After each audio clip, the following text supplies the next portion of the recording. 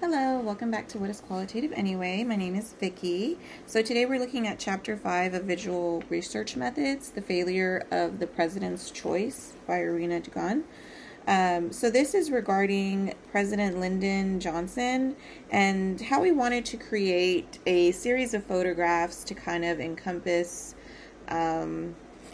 America, to show or capture the spirit of the times, as the book states. It mentions to show photography with a particular, or photography can show with particular power that government is personal, that we are concerned with beings, not statistics. The main problem there that I got just from reading that initially in the chapter is that is great, but how do you do that with the researchers or the photographers being at that higher level? He picked the photographers. I think you have to take yourself out of it and have someone else maybe pick the photographers, even outside of a government setting. Maybe someone in the community, embrace the community more, I think would have been a better idea. Hindsight probably realized those things. One of the people in charge of that whole committee, Sarkowski, mentions, where I think this is kind of, it goes downhill, most importantly, this program requires good pictures, not simply good captions. The committee and the public will read the caption only if the picture, as a picture, is compelling. So he wanted good art. He wanted it to be attractive to the eye.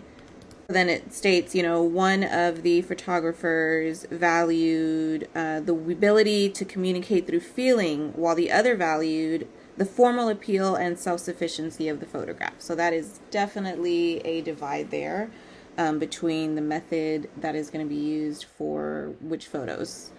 The chapter does go on to mention that they really didn't invest in any time into Sarkowski's view of how the images would be selected. It mentions he took more of a autonomous aesthetic, just kind of removing any feeling and emotion and just kind of looking at the aesthetic of the picture.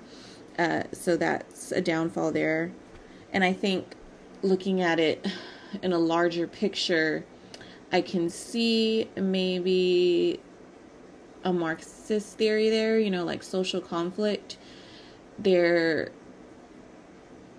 not knowing there was a conflict there between how Sarkowski was viewing as far as how the images should be selected and the image that the president wanted to convey. Although the president wasn't aware of it, because as I mentioned, I don't think he should have been the one selecting people or doing the process of it. I think it should have gone, to someone else and kind of involved the community into this type of project, since that's who you're trying to connect with.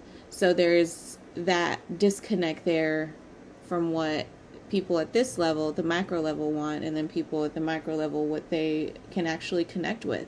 Those are two different things. There's you can't connect with people in certain communities at that level. You need someone outside there to kind of bridge that gap, if that makes sense. So for Steichen's view, he came from actually being out in the world. He wanted to, as he mentioned, he wanted to reach into the world to participate and communicate. And I felt that I would be able to do this best through photography. And I think that's an important thing to remember when you're doing this type of photography, is you have to kind of be out there, like I said, in the community. You can't just be detached from that and expect to connect with people on the outside. So it mentions from here, where the failure came in, the inability to connect through feeling and just looking for the aesthetic satisfaction of the picture. It says the president's choice failed because they chose to go search for images that had visual appeal at the expense of their capacity to communicate through feeling. We can go ahead and discuss some of the pictures. There's a picture by Heyman and Berg that's kind of compared and contrasted. With Berg, it's an image of a young girl drinking from a cup. The cup looks old, worn out, used a lot. That's something you can kind of gauge from the picture. Her hands look a little dirty in the nail part, so you can probably tell from just that maybe it's some, child maybe living in a little bit of poverty, but that's really it.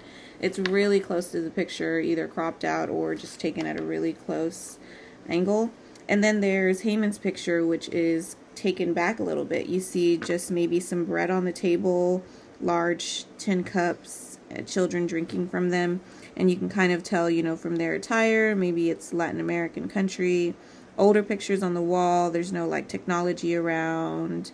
You can get a better idea of the surroundings, the discourse of the picture, as it says, when you take that different angle. The next picture is of a jet plane being catapulted off, but the plane is really blurred out. I mean, you can get the idea that maybe it's a fighter plane, especially once reading the caption, but at first glance it just looks like there's a lot of motion, and then you see the two men, one man sitting there and one man watching the plane fly. It's not really as aesthetic as I guess Sarkowski wanted it to be. Just looking at it as an outsider, it just looks like a blur, a plane either moving or coming in. I'm not sure if I'm not reading the caption, and I don't think that's what he was going for. He wanted you to not have to read the caption and just understand it based off the picture. The picture that was chosen and that was considered the best was of the Peace Corps volunteer Gail playing with the children. You can see the whole area. You can see the background, looks like mountains, maybe desert. You can see what looks like a camp or maybe a school, just looking at the picture for what it is. Kind of looks like there's wooden posts, maybe something to prevent people from coming in or kids getting out, I'm not sure. But the kids look happy, they're playing with a little ball, they're outside. It says a lot in just that one picture, what happiness can be without everything else that we have in society right now. So just reflecting back on the chapter, as I said, I don't think it helped that the whole planning was done at the macro level. Like I mentioned, you need to look at it from the outside level, kind of reflect on what other people are looking for. And Sarkowski, throughout the whole process, kind of seemed to take the lead and not really allow for other points of view. He wanted it this way, and that's how it should be. And that's not how it should be when you're doing this type of image research. There's other people that you're trying to connect with, not so you have to take yourself out of it.